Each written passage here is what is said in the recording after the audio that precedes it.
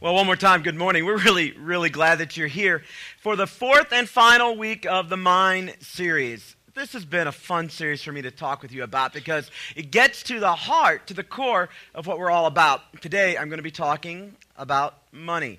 So if you're our guest today, you picked a great day to be here. In all seriousness, you did pick a great day to be here because you're going to hear what is our heart about a subject that is so, riddled with emotion. It has so many complicated pieces as you look at any individual and they think about their experience, they think about what they've heard, what they've seen on television, and they consider church and money. So we've been rallying around a very basic concept that I want to catch you up on in case you haven't been here.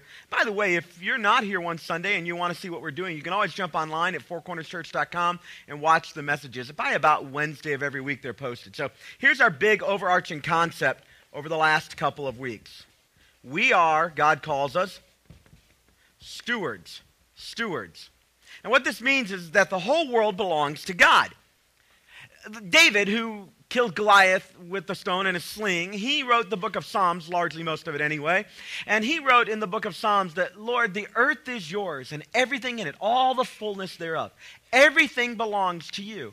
And yet God set up the world way back in the beginning in Genesis chapter 1 and 2 so that he would give us, God would give us, think about this, God would give us the ability to manage his stuff. He owns it all, but he would look at each of us and say, I'm going to give you a portion of what I own, and I want you to manage it for me. The idea of somebody managing somebody else's stuff in the Bible was not foreign to the people originally that the Bible was written to. It makes sense to them. Often very wealthy people would have somebody who managed their stuff for them, and those people who managed their stuff, they were called stewards. And this is what God's word calls us. We are managers of God's stuff. So what stuff belongs to God? Well, all of it. What that means is the cattle on 1,000 hills, the Bible describes it that way, all the stuff under the hills. It means literally, if you want to go kind of big picture, it means the very air that we breathe belongs to God. We didn't do anything to create that ourselves. We have no responsibility in that privilege. It was just gifted to us, the life that we have. One of the reasons I love Child Dedication Sundays is we're reminded just how privileged we are as a congregation, that we had as a congregation very little to do with these children coming into the world. I mean, those moms and dads did, and God did by his divine touch. And yet God has said to us as a congregation, what will you do with what belongs to me? And so as a church, we nurture, along with parents, that spiritual development. We come alongside them. It's just part of our role of being a steward. God's gifted me with a marriage. For the most part, it's a pretty good one. I think I'm going to keep her. And so what God says to me is, Ben, it's ultimately mine, everything you have. What are you going to do with that marriage? God has put potential in each one of us, potential for all kinds of things. I mean, potential to have unbelievably hilarious moments in life. Just funny stuff. My boys had one yesterday. We were coming back from a little car ride. It was hot. I said to the boys, jump in the car, let's take a ride. We went out to eat. On the way home, I was being just a little bit lead-footed. I don't know if you've ever done this or not. And as I came down the hill on 275, there was a guy in a white vehicle that had lights on it. I don't see many of them. And as I passed, he does one of these. I knew I was busted. Right then, there was no getting out of it. But I'm going to try anyway. So I pull over very quickly, hoping that he would see how quickly I was to obey his divine authority, obviously. And so I pull over, and he walks up, not to my door, but to my wife's, I'm not sure, which threw me a bit because I had a whole thing planned. And he walks up and he says, sir, do you know why I pulled you over? Now, at this point, I have an integrity check to make. I do know why he pulled me over. I was doing over 80 miles an hour in a 65. That's not good. That's not good. So I said, I suppose it's because I was going a little fast. At this point, here's where the hilarity begins. I hear a chuckle in the back seat. Now, were I my father, I would just reach back and divinely God would guide my hand to slap each of them in progression in the face. I didn't do that. And he says, I'm going to give you a ticket today. And at that point, I mumbled something like, is there any way I could talk you out of that? And I could tell by the look there was no way. But hey, I don't give up so easy. So I thought, well, I'll just try something else. So I said something to him about not fully understanding the car and not really having the rhythms down yet. And inching upwards in speed. He didn't buy it. So I got a total ticket. And as he walked away, my boys started laughing. They said, Dad, you're the dumbest guy in the world. You knew he was going to give you a ticket and you still try to get out. God gives us unbelievable, hilarious moments. He gives us unbelievable, sobering moments. I mean, we're thinking about Memorial Day. And you thought about this? We live in an amazing country. And I know it's really popular right now to beat up on our politicians. It's really popular to beat up on all kinds of things in our culture. And yet, as a whole, God has blessed this country with unbelievable, well, I don't know of a better word than to just say favor. We've been given freedoms that this world, throughout its history, has never seen before. It's a pretty spectacular thing. And there are men and women represented by people in this room who have served over time and are currently serving to protect that freedom. And God looks at us and says, look, all that idea of freedom is mine. What are you going to do with it? What are you going to do with the life I give you? And there's one particular part of our lives that is shielded in often mystery, emotion, anguish, conflict, challenge, that God looks at us like he does with every area, and he says, what are you, my stewards, going to do with this portion of the life that I give you? And it's the category of money. Now, before I get going, I want to blow a hole in two ideas that I think often run just under the surface in people's minds, kind of like a backtrack that plays every time the idea of church and money comes up. And it's the idea of really, what do you want from us? What do you want from us? Let me make something perfectly clear. Of course, churches need money to operate. That's just the way God has designed things. And that's not a foreign idea. That's not an anti-biblical idea. It's not even a bad idea. It's just the idea. All the way back in the Old Testament, that's the way God set it up. But what I want from you is not the point. I want two big things for you all the way through this series, which is why we're talking about the idea of mine. Is it mine? Is it God's? Is it God's on loan to me? What am I going to do with it? And here are the two big ideas. The first big idea is freedom. I want every single person in this church to be free when it comes to money. And I know this isn't the case. Please don't raise your hand here over the next few minutes, all right? But I wonder if there's anybody in the room that would say, don't raise your hand. Right now, I have a financial challenge in front of me. Like, it's a real deal. It's a real deal. There would be a lot of hands going up. And if you don't raise your hand right now, I bet we wouldn't have to go back too far in your history where you would say, I know what it is to have a real financial challenge in my family, in my personal life, where my obligations seem to outpace my income. I bet there are a lot of people. The truth is, most of us at some point in our life, only the rarest exception, most of us in our life feel a certain amount of financial crunch. And so God, knowing how important and what potential this subject has to put chains around people and bind people and get them so focused on what's in front of them that they forget the larger picture of all that God has blessed us with and the grand potential that exists in each of us. Because God understood that potential for money to be so all-encompassing and burdensome, what he did was he filled his book, the Bible, with powerful teachings that bring freedom to us. And so around here in this church, we partner with people to help them live the free life as it relates to money that God wanted. And we teach some very simple principles about making sure that your debt doesn't get so far out of hand that you can't continue to do life and enjoy having your needs met and some of your wants met. Keeping debt. You know where we got that idea? Because we're amazing financial planners? No, although we have some of those. We get that right from God's word. The Bible says that the person who borrows becomes, if they're not careful, slave to the lender. And so we just teach that principle. And we have people who, many of them like you might be sitting near one, who would say, I haven't really done well with that. I've let my desire for stuff outpace my ability to pay for it. And so they increase their credit card expenses, and they continue to purchase, and then when they hit a limit, they ask for more credit, and then they maybe juggle 2 or 3 credit cards, using one to pay off another, and the whole thing begins to spiral. We have seen incredible progress as people have moved away from that kind of bondage to freedom as they followed, here's the deal, here's the point, as they followed God's teaching in the Bible. They have. The Bible talks a lot about, for instance, work ethic. It's a powerful subject in our culture. I think if there was ever a time in our grand democracy that we needed to have the revival of the discussion of work ethic. It's mine. Now, I'm not trying to reveal any political cards or anything, but I know that for a lot of us, we know people who simply don't want to work. Right? We know their story. I'm not talking about like some casting some shadow over other people, or they don't want to work in the jobs that are available. They're holding out for something better. And to some degree that makes sense. But the Bible talks a lot about work ethic and the joy, not the drudgery, but the joy that work can bring us, the satisfaction that it can bring us. See, I want people in this church to have freedom as they think about the way they do their lives, even down to drudgery kinds of issues potentially, like work. Freedom. But there's another big concept. And this is the one where I think that most people don't ever associate church and money. It's the idea of joy. The Bible gives us this overwhelming teaching. It's all the way through the pages of the Bible. Almost every story in the Bible you can find this, that what God is really trying to do with his creation, the ones he looked at and said, all of it's mine, I'm going to lend some of it to you. The air, I'm going to lend it to you.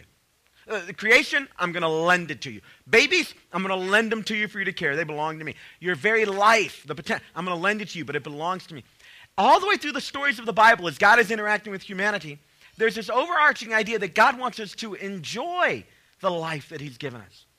To actually find freedom and pleasure in the fact that it doesn't belong to us, and yet we were given an incredible responsibility and privilege to manage what did belong to him. And we would take joy in that we would have our needs met and some of our wants met. And in that, we would find great joy. And beyond just having our needs and some of our wants met, here's where it really gets interesting. We would take what he's blessed us with. We didn't deserve, we didn't own, we didn't fully earn. We would take that and we would leverage that stuff to make huge impact on a scale that really matters. And that for all of us, men and women, even children can understand this. We would take great joy, pleasure. I'm not talking about happiness. I'm talking about a joy deep within. We would take significant joy in the difference, in the impact we could make, not with what we earned, but with what was loaned to us. Freedom and joy. These are two ideas that God wants in every area of your life. He wants this in your marriage. So a few weeks ago when we did the marriage series, underneath all of the teaching, underneath all of the change, underneath all of the next steps were two big ideas. God wants freedom and joy in your marriage.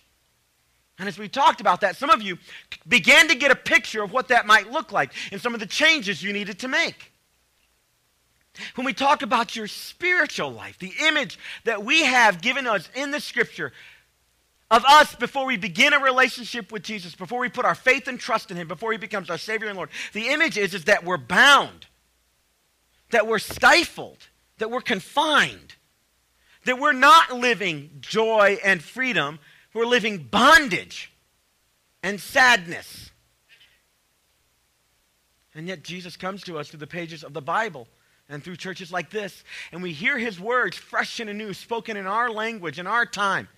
Come to me, all you who are, now catch this, weary and heavy laden, all of you who are burdened down, and I'll give you rest from those burdens. Very close to our idea of freedom. I'll lift you up. One place, we sang a little bit about it today, but Jesus is the lifter of our heads. When we sing, I'll lift my eyes up, it's not simply I'm looking up, but my countenance is changed. I'm not walking around defeated in life, but you are the lifter of my head. I lift my eyes up to you, and it changes everything. Freedom and joy.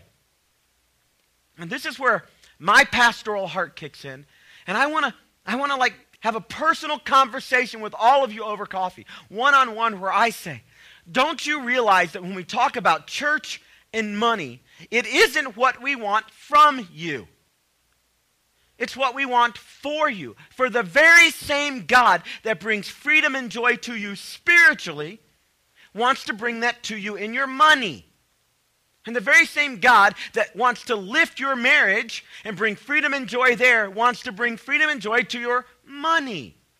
The very same God that wants to be a part of your parenting as we pray for wisdom to guide and direct these precious souls that are on loan to us. The very God that wants us to have freedom and joy in that and not be encumbered by our family histories and not repeat generational dysfunction. He wants us to be free. He wants us to have joy. He wants us to enjoy the entire... He wants to bring that same process to our money, and yet this subject seems to be just riddled with goofiness. And then you add to it the very sobering and sad reality that most of us have some experience, at least knowledge of, places where churches and money didn't go right. So I asked last week, a little bit of honesty here, I asked last week, how many of you would say that you have a little bit of emotional baggage when it comes to the subject of churches and money? And some 30 of us in the room said that. So just kind of as a sampling, by no means scientific, I made a few phone calls, wrote a few emails, and chatted with a couple of people and discovered something that was a little bit surprising to me. It is probably true that in this room, some of us have been taken advantage of by people who preyed on our generous hearts. That probably happened to a couple of us. But most of us were one or two steps removed who have this emotional baggage from any actual personal experience of the actual being taken advantage of. In other words, somebody close to us, or we heard about, or there were rumors of, or we even knew, but it really wasn't our thing, but we were emotionally involved with people that were, and so we borrowed that pain and that difficulty into... Here's what I've discovered. Most churches, friends, now you may disagree with me, but most churches that I know of, there are certainly exceptions, they always make the news, it seems like. Most churches and their leaders and their volunteers who make things happen aren't in it for the money. I mean, we're not. And yet sometimes I think that because this money thing is so emotional, and maybe because we've heard a few stories, and because the ones that go national, they're big and the scale is grand, sometimes just the very bringing up of the subject of church and money causes some people to go, ugh, I knew it, deep down, all they want is my money. That simply isn't true for most churches. I know it's certainly not true here. When this staff gets together and we talk about money, there are two big ideas we have in mind. We want our people to be free. We want them to have joy. So we want them on one side to experience. And the other thing we think about very practically, which brings me to the core of what we're going to talk about, is we think about what would happen if we were all free and had joy, and we leveraged some of what God has given us for the benefit of the kingdom of God on this earth. What if we were all free and had joy? Number one. And then number two, what if we leveraged some of what God blessed us with in order to see God's work in this world grow? What difference would it make in our community? What difference would it make in our church? What difference would it make to our children that were standing on this stage who have no idea that they're being brought into? What difference would it make if this group of people called Four Corners Church leveraged some of what God blessed them with for the growth of God's kingdom in this world? And we did it with freedom, and we did it with joy. Not begrudgingly, cheerfully. Not being constrained or guilted, but because we chose for ourselves. And so last week I asked you a very basic question that's going to be our jumping off point. What do you want your spiritual legacy to be as it relates to your money? What do you want to do with the money that God's blessed you with? Do you just want to survive? And some of you might be pressured under, and you're thinking, I just like to survive. Hey, we get that. But I don't think that's all God has for you. Do you just want to enjoy it yourself? Like that's like maybe a step up of survival. Like, I just want to play with my toys. I want new and bigger and better toys. And hey, I get that. I've been there. I see that in my children. As a parent, one of my jobs is to kind of drive that foolishness out of them so that they start thinking bigger picture issues. They start dreaming bigger dreams, and they don't always go for the short, immediate, joy that comes from spending their money on themselves, but they go for a bigger picture. Or do you want to use some of what God's blessed you with to make an eternal difference? Is that what you want? And if you do, how are you going to get there? So there are two things I want you to know. Number one, you do not have to give to Four Corners Church to be a part of Four Corners Church. Invariably, when a minister does a series like this, and when I end with a message like this, somebody goes away saying, I knew it, all they want is our money. The history of this church has been that people who don't give a dime can come and be a part and serve, take their time, figure it out, have their hearts softened, we pray, experience the ministry and community, and over time decide if they want to make an investment in this place or not. And we don't make people sign on the dotted line, here's the amount of the budget you have to make. We do all of that by faith. And I got to tell you, it stretches my faith to not know what exactly is going to come in each year, but then sometime around September start making a budget for the next year, thinking that the best we have is the good hearts and the willing obedience of people as they individually follow Jesus in this place.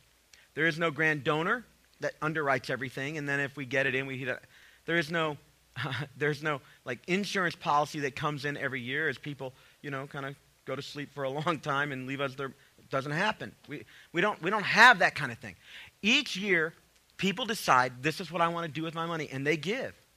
So what we did is we decided that there were probably enough people in our church who would be willing to carry the load while the rest of us decided what we were going to do and if we were going to grow in God, grow spiritually, and begin to deal biblically with our money. So there's always a gap. You would be surprised. It would be very unhealthy, but you'd be surprised to know what the people around you give.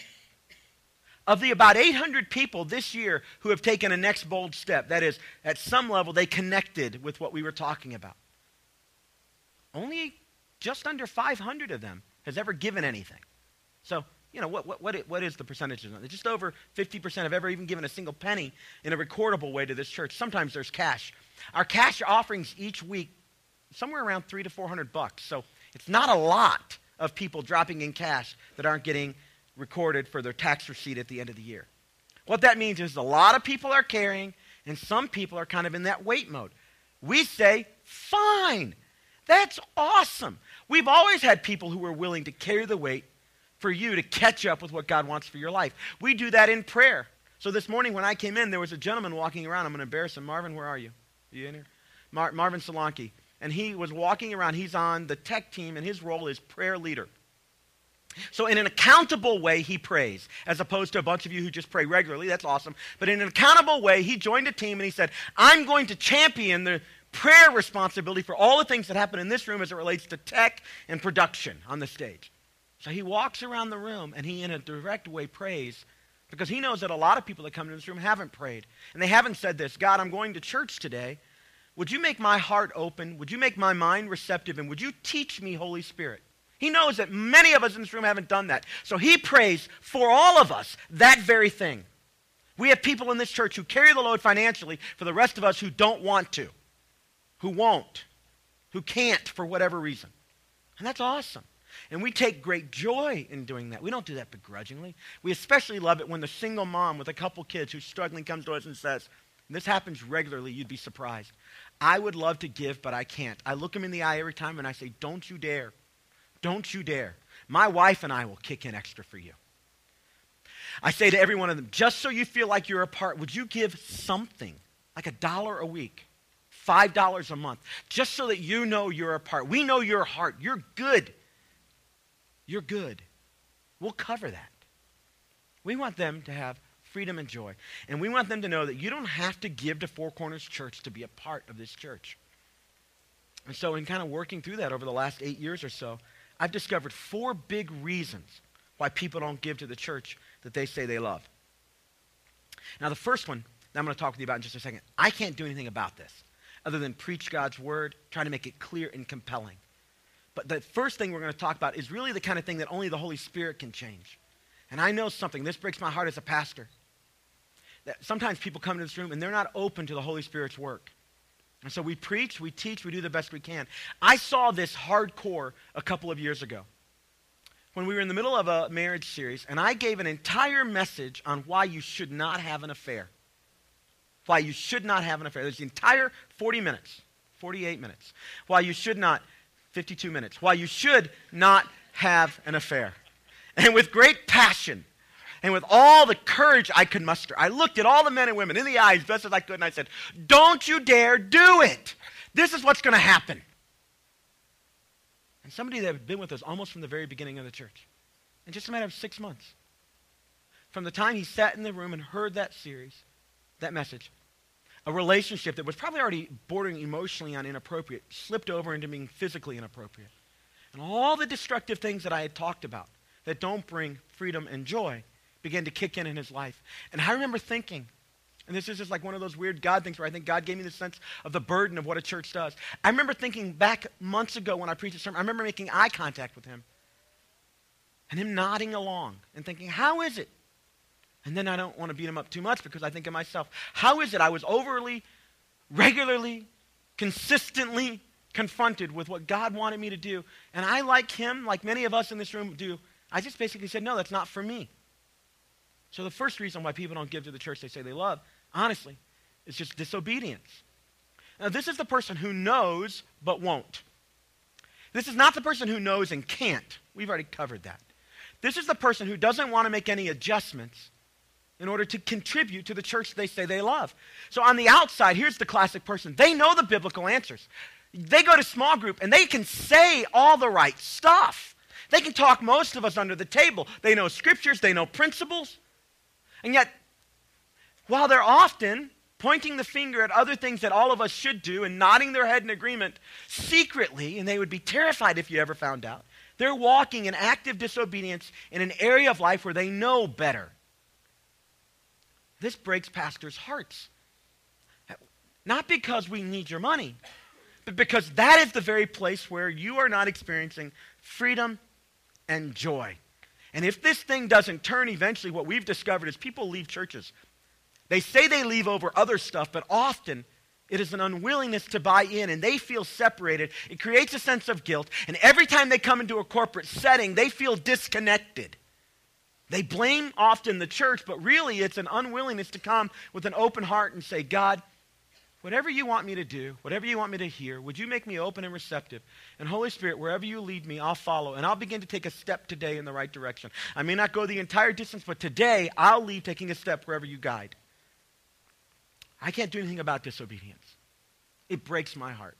It breaks my heart when one of our high school students who have sat in a high school series where we came through an entire thing of guardrails. And we talked about why it is to not just avoid certain behaviors, but to put guardrails in place so that you don't get close to those behaviors. Because those behaviors often have irrevocable challenges attached to them. So we challenge them. When it comes to alcohol, you know, the law says 21. Your parents may let you a little bit more. But bottom line is most all of us should just avoid it until we are significantly into our adult life. Because almost always alcohol is associated with poor choices. We said to them, build guardrails. Don't go there. Because we want you to have freedom and joy. And we know many of them will ignore us. You can't do anything about disobedience. Foolishness, the Bible says, abounds in the heart of a child. It also abounds in the heart of adults. Let me just say this. At least it abounds in this one, this adult. Here's a second reason. And this one is where I really lean in as a pastor. It's fear. Fear is one of the reasons. Here's the bottom line is, when you think about church and money and what do I give and what do I have left, the enemy is amazing. The enemy of our soul is very amazing at rising up the temperature on fear. Effectively, it works like this. If you give that there, you won't have it over here. You can't afford to make a contribution like that. Because if you do, you're not going to. What's going to happen if this thing happens? And so he keeps fear up, and without knowing it, we begin to put our trust and our confidence in our ability to hold on to our stuff and manage the uncertainties of life as we have stuff and things and cash. Instead of what Jesus said very directly, don't put your trust in those things, put your trust in me. Here's the bottom line. We basically say this. Now think about this. Logically, we know this doesn't work. God, I can trust you with my eternal soul. I trust that the last breath I take, from that moment on, you've got me, I'm in your arms, you take care of me, everything's good. But I can't trust you with this temporary thing called money here and now. And every time I think about it, fear rises. What if I lose my job? What if I don't close the deal? And so God, in just a minute, we're going to discover, gives us some very practical ways to deal with that. But fear is a big deal. If fear is the reason you can't leverage the part of the life that God gave you called money into making an eternal difference, I'm going to tell you, the Bible isn't silent about that. My heart breaks for you because I know you're not living in freedom, and I know you're not living in joy. That's not God's will for you on this subject. And so the Bible is full of stuff about the fear that comes on us that keeps us from. And so Jesus said, the number one competitor for our hearts is money against God. That money and the love of it will crowd, the fear around it will crowd out God. He doesn't want that for us. Here's the third reason. I love this reason. It's ignorance. Some people don't give money to the church they say they love because they just don't understand it. In literally 2 minutes, I'm going to take that away today, all right? And then number 4, no system. They want to, they understand, they've made a commitment, but they never put in place a set of behaviors to actually do what they said they wanted to do. This happens, by the way, in all areas of life. We want to have an intimate, connected friendship with our spouse. And yet we don't put in place, we make a decision to do it, we really want to do it, we mean it, and we don't put in place a system to have a date night, to set aside time together, to go on that trip together, to take a ride together, to eat our meals together. We don't put a place in a system, and so the very goals we really genuinely have never come to pass because we don't put a system in place to do it.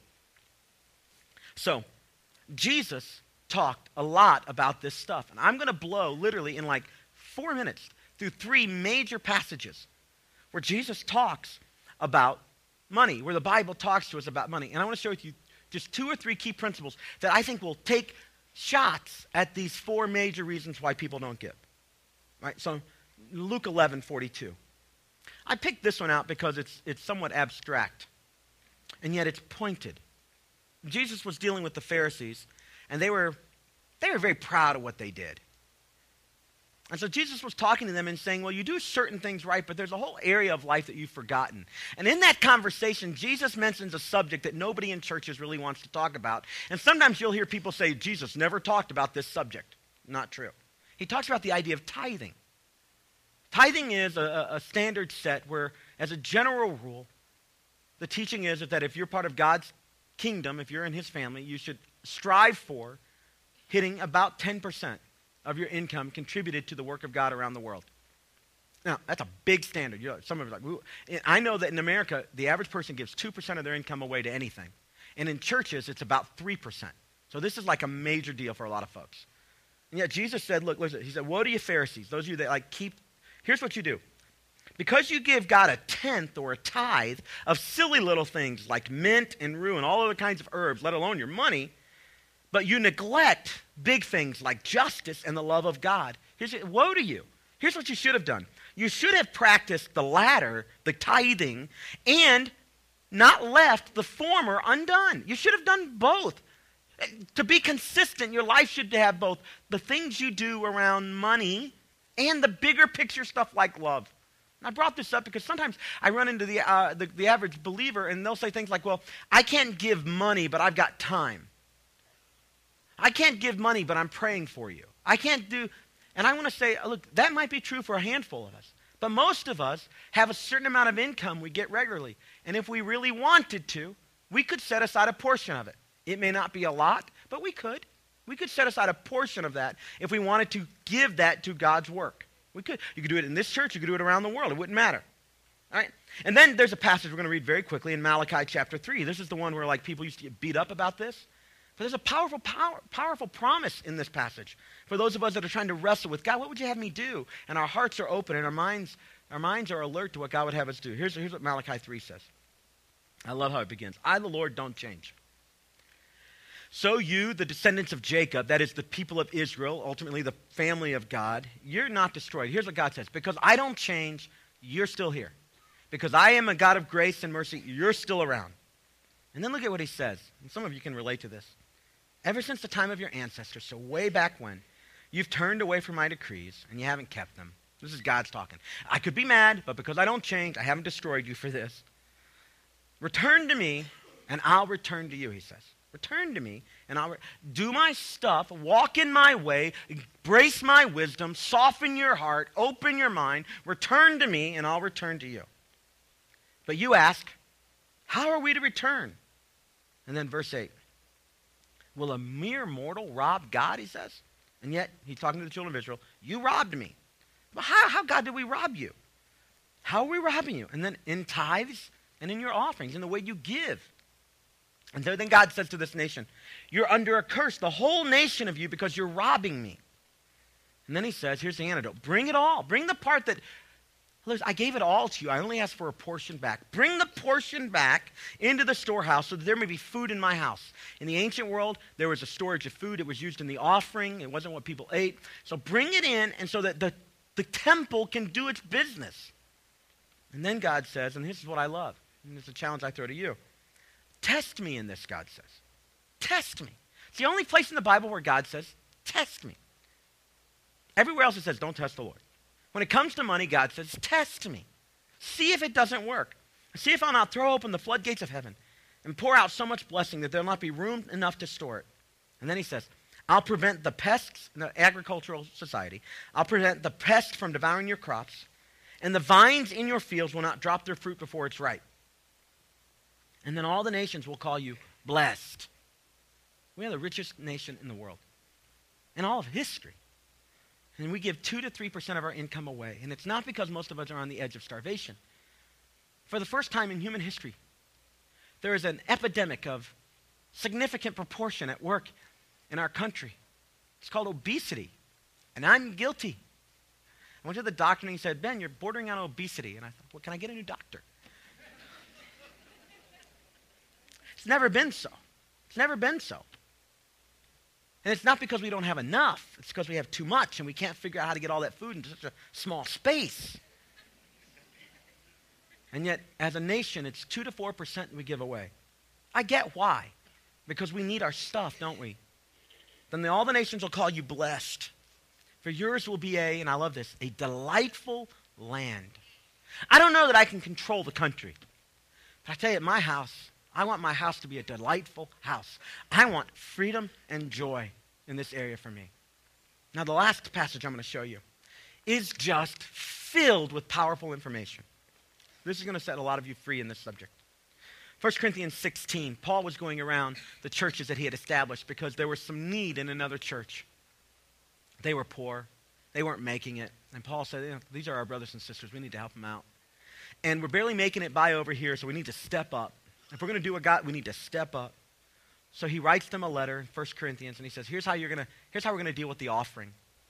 So in 1 Corinthians 16:1, here's how it begins. Now about the collection for the Lord's people, for the work of God. So when you think about this, this answers the question what we're talking about. What we're talking about here is you're giving to God's work, the collection that people were rallying around. Now about the collection for the Lord's people, this is the what, and then he tells us how. On the first day of every week, now this was interesting because the first day of the week was the day after you got paid. You got paid on the last day of the week for the work you had worked, for the work you had accomplished. And so on the first day of the week, you had a pocket full of money from the week's work. So on the first day of the week, before your week rolls out, that's when it's supposed to happen, regularly, each time you get paid. And one place in the Bible says when you have increase, so as you get money, then I don't get any money. Guess what? You're exempt. That's what the Bible would say. If you don't get money, you're exempt. You don't have any increase, you're exempt. If you have any increase at all, you're not exempt if you're a follower of Jesus. That's the clear implication here. So on the first day of the week after, the day after you get paid, each one of you, the next line says, each one of you, on the first day of the week, each one of you. Now in the Greek, each one of you means each one of you. I mean, it's really not all that complicated for those of us. And yet Jesus would talk like this, and he'd look at his crowd, and he'd say, he who has ears to hear, let him hear. Knowing that sometimes, even though it was as clear as could be, it didn't penetrate. Somebody would leave the room, well, I hope they heard that. He who has ears to hear, let him hear. Each one of you should set aside a sum of money in keeping with your income. So how much do you give? In an amount keeping with your income. Proportional. In an amount keeping with your income. You make a lot, you give more. You make less, you give less. So this ties it directly to the Old Testament practice of the tithe. It's somewhat of a percentage you set. And you say, God, this is my goal. This is what I offer freely to you. I offer it cheerfully. This is what I want to do. You've given me all of it. I want to give a portion back to your work. I want to cover people that aren't there yet. I want to create a certain amount of margin so that your work can continue. This is what I'm going to do. In proportion to your income, each of you should set aside a sum of money and keep it with your income, saving it up so that when I come. So what do you do? You hold it. In our purposes, you hold it here through the week so that when you come to the church where the place is happening, you can give it. Paul says, so that when I come, I don't have to then start taking up an offering. No collections will have to be made. So why do we do this? So the needs of God can be met, so that you don't spend your money before you give it. That's what a lot of us do. We have great intentions. And the truth of the matter is we end up spending it, and then we look back and we go, oh, I wanted to, and I feel so guilty, and I hope Ben doesn't make me feel bad today. So Jill and I were faced with this very dilemma. We wanted to, we knew we should, and we didn't have a system to continue doing what we knew we wanted to do. So we were spotty and marginal and occasional. And God calls our giving to be regular proportional. Regular proportional. Those are the two key words. Regular proportional actually helps us move forward in the goals that we have. Regular and proportional activity with my wife as my job ramps up keeps my intimacy with her connected. Regular and proportional engagement with my kids as their dynamics change keeps me as the attentive, engaged, wise, hopefully, father. Regular and proportional. So that God's work will be met. The truth is, there's always going to be people in church who aren't going to do this. And they're going to go to small groups, and they're going to share Scripture, and they're going to pray better than the rest of us, at least by their words. And there's going to be a gaping hole of disobedience in their life. That's not going away. And God's work is suffering because of that. Local churches suffer. 90% of churches in North America, Canada, and the United States are in decline. Part of the reason for that is we have stopped, as a generation, giving to God's work. Giving across the board is down for people under the age of 50. Over the age of 50, they still tend to give significantly. And in a church like us where we gear towards young people, we lean heavily on the people over 50. And we say to them, I know you don't particularly like the music, but would you please continue to be generous so that the rest of us who are not quite your age and wisdom level will have some time to grow up and be confronted with the teachings of God and can choose for ourselves to step up. So for a lot of us in the room, God's blessed us abundantly. And some of you, I've seen your families grow over the years. I've seen your incomes grow. We've celebrated and prayed with you about job things, and God has rained blessings into our lives. In fact, I doubt there's a single person in this room, maybe there is, and if there is, I'll be glad to help you with this, but I doubt there's a single person in this room who's going to leave here wondering where their next meal is going to come from. And God says, look, out of all that I've given you, would you be willing to give back a portion to me? So around here, we try to take steps in the right direction, like moving forward. So I want you to grab out your Connect card, and let me continue like 2 minutes of teaching as we take a few next steps. In one sense, this is meant to be a relatively unemotional, intentional decision to move forward with God. Ben, you don't understand how far back I am. What if, instead of trying to go the whole way today, what if you took one step in the right direction? So for instance, what if, let's take care of the big stuff first. What if next step A, you wanted to accept Jesus as your Lord and Savior for the first time? Like you know you're not in active relationship with him. And yet you want to make him the Lord and the leader of your life. And you want to receive his grace. And you don't receive that by giving in an offering, being part of a church. No. It's free to you. And yet when he calls you to himself, he calls you to a life of freedom and joy. And in that, there are certain things he wants you to do. What if you're willing to submit to him as your forgiver and then the leader of your life who tells you what to do, and you largely go along with it? If you want to do that, we want to have you check the box today as an act of your faith. We're going to pray in a moment, and we're going to send you some stuff about that through the week. Or next step B, you want to get baptized and go public with your faith. You know, for me as a giver in this church, every time we do baptisms, every time we have child dedications, for me, that's my paycheck. And I get a real paycheck because I work here, but my heart is filled most by what I see here. I realize it's worth it. And when I tell my kids no, because we've as a family set this priority, it's worth it. It's worth it. And I hope that from my 4 kids, they see what's motivating us. So in those baptisms, I'm standing there half the time praying, God, oh Lord, would you let people here who are walking in active disobedience, or those walking in ignorance, would God, you let this testimony of baptism speak to their hearts that an investment in what you're doing here is worth it. That's my prayer almost every time. All right, next step C. I wonder if there's anybody who would say, Ben, I want to give. I do, but I need to step up in a disciplined way. I'm going to tell you how it changed for me and Jill. I want to give in a disciplined way, so I'm signing up for online giving this week. Here's what online giving does. It takes it out of my active memory. I need to remember, I can't spend because I'm holding this check or I'm holding this cash. No, it takes it out of and it just comes out for us. And so Jill and I live our value by setting it on autopilot.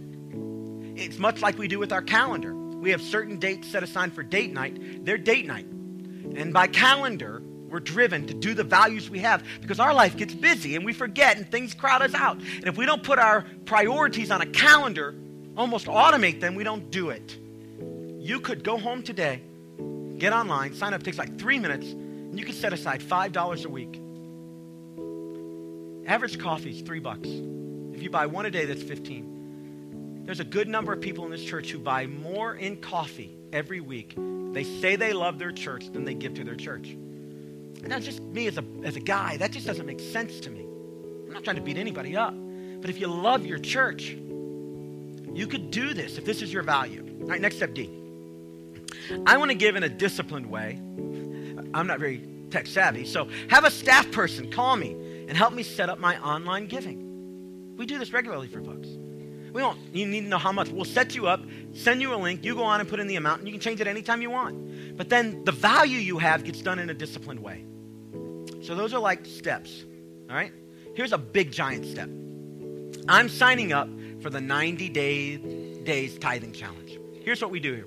We do this about once a year. We say to people, if you'll give a full 10% of your income for 90 days, starting on a specific date today, if you sign this, just check the box. And at the end of 90 days, if you feel like God hasn't blessed you more, that he hasn't opened up the windows of heaven and poured into you a blessing, and without questioning you, we'll just verify that you in fact gave a full 10%, we'll give you your money back. God says test us in this. We take him at his word. So if you're like, man, I don't know if I can do that. I don't know if I can trust God here. I can trust him with my soul, but I can't trust him with my money. This is literally a money-back guaranteed way for you to try it. 90 days through the summer, I'm going to give my tithe, and if I don't feel on an internal subjective level it was worth it, you let us know. You give us 30 days, we'll give you your money back. All right? Now, we normally stop right here, but I want to give 2 more baby steps. Next step, F. You don't have to check this. This is something you can do. All right? I want to give a first-time offering today. So when the buckets come by, just put an offering in. Maybe that's your step today. Or next step, G. I'm increasing my giving. I don't know what you need to do. But I know that if we don't regularly come to God with an open heart and say, Lord, this is my heart as it relates to money. You warned me that money would crowd you out quicker than anything else. God, I haven't had a conversation with you in a long time about money. I've let all kinds of stuff, people and personalities and history. If that's you, why don't you just take a step today? All right, let's pray together. Lord Jesus, God, I want to thank you because I know that in many churches, if I give a message like this, people would be furious. And yet, God, regularly from this stage, we're able to deal with the most poignant and sensitive and emotional issues of life in a straightforward way. So, God, we've regularly talked about sex. We've talked candidly about marriage. We've dealt with social issues like greed and alcohol. God, today we come to you with the number one competitor for our hearts, money. And I ask, Holy Spirit, that you would do your work. God, I can only give words. But Holy Spirit, would you take your words and plant them in our hearts so that each person takes a step towards obedience and a step towards freedom and a step towards joy.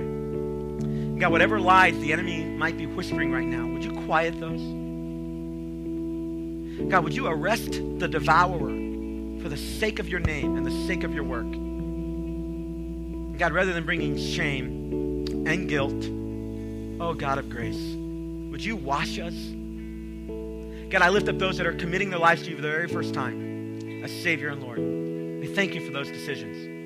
And God, as we take steps as a congregation to make sure that your work in this city is fully funded, and we never have to ask ourselves, what can't we do because we don't have money? Thank you, Father, in advance for what you're doing. We pray it in Jesus' name. Amen.